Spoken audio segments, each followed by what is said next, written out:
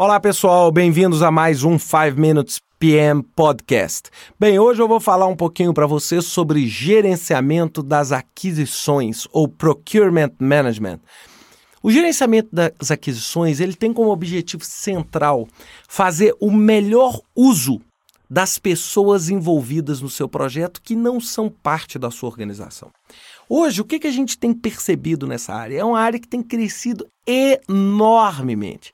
Por quê? Porque a maior parte dos projetos existe uma dependência externa enorme. A gente vê o quê? A gente vê que a gente precisa de fornecedor de equipamento, fornecedor de máquina, fornecedor de pessoal, fornecedor de know-how, tecnologia, consultoria.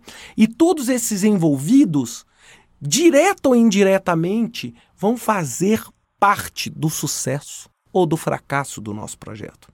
Então é uma área que hoje ganha uma atenção enorme. Por quê? Porque quando o processo está dentro da sua organização ou dentro da sua área, esse processo ele é muitas vezes tratado dentro do escopo, né? Dentro lá da sua WBS, dentro lá da sua estrutura.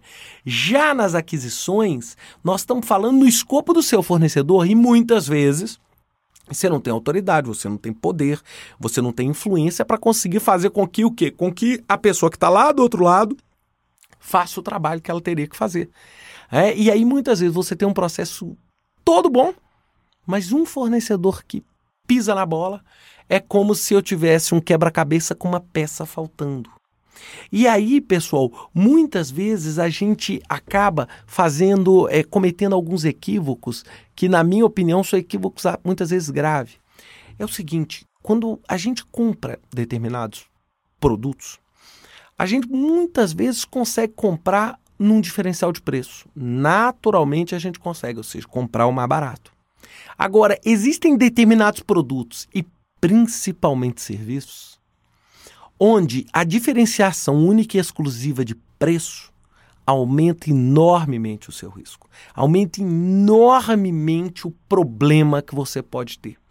Por quê? Porque é igual ir num médico e usar o seu critério de escolha como médico mais barato. Talvez você não consiga a cura. Então, muitas vezes, o que eu tenho visto ultimamente nos meus trabalhos de consultoria, tudo, é muitas vezes o quê? Existe uma dissintonia entre a área que compra e a área que executa o projeto. Porque a área que compra tem metas muito clássicas de comprar pelo menor preço e a área que executa tem metas muito clássicas de produzir o melhor produto. E muitas vezes isso é incompatível. Muitas vezes, para produzir o melhor produto, você não consegue ter o preço mais barato. Você vai acabar tendo que pagar um pouco mais, vai ter que acabar tendo que entender o conceito de valor. E era isso que eu queria frisar agora nesse ponto. Preço é uma coisa, valor é outra. Então nós precisamos comprar produtos de alto valor, não necessariamente baixo preço. O que é alto valor?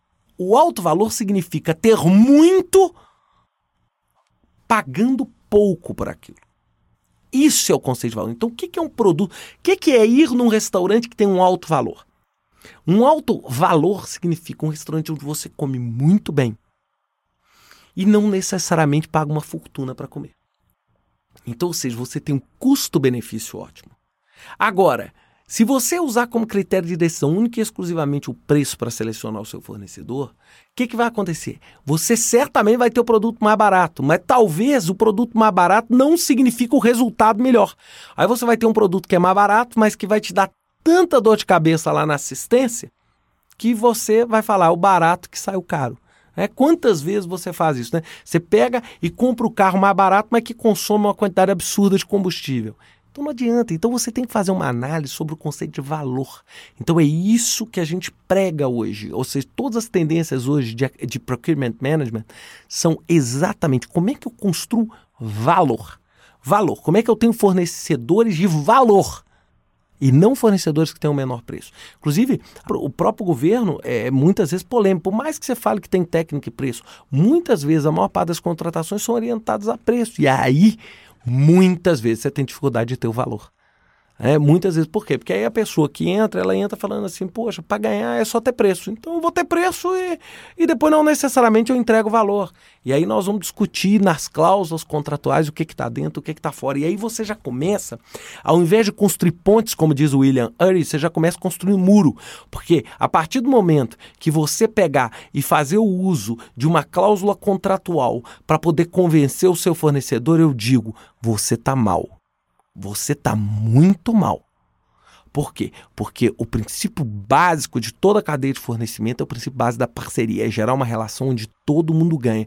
E a partir do momento que você está tendo que recorrer a esse tipo de coisa, a culpa é dos dois lados. A culpa é do outro lado que não está te entregando o que você quer e a culpa é sua de não ter conseguido construir uma ponte eficaz e entender as necessidades do seu fornecedor dentro do processo. Eu conheço inúmeros projetos que fracassaram porque não conseguiram ter no seu fornecedor, no seu processo de aquisição, um parceiro. Você muitas vezes estava negociando com o inimigo. E aí, olha, negociar com o inimigo não existe relação ganha-ganha. É muito mais fácil você ter uma relação perde-perde. Bem, pessoal, era isso que eu tinha para falar para vocês essa semana. E até a semana que vem com mais um 5 Minutes PM Podcast.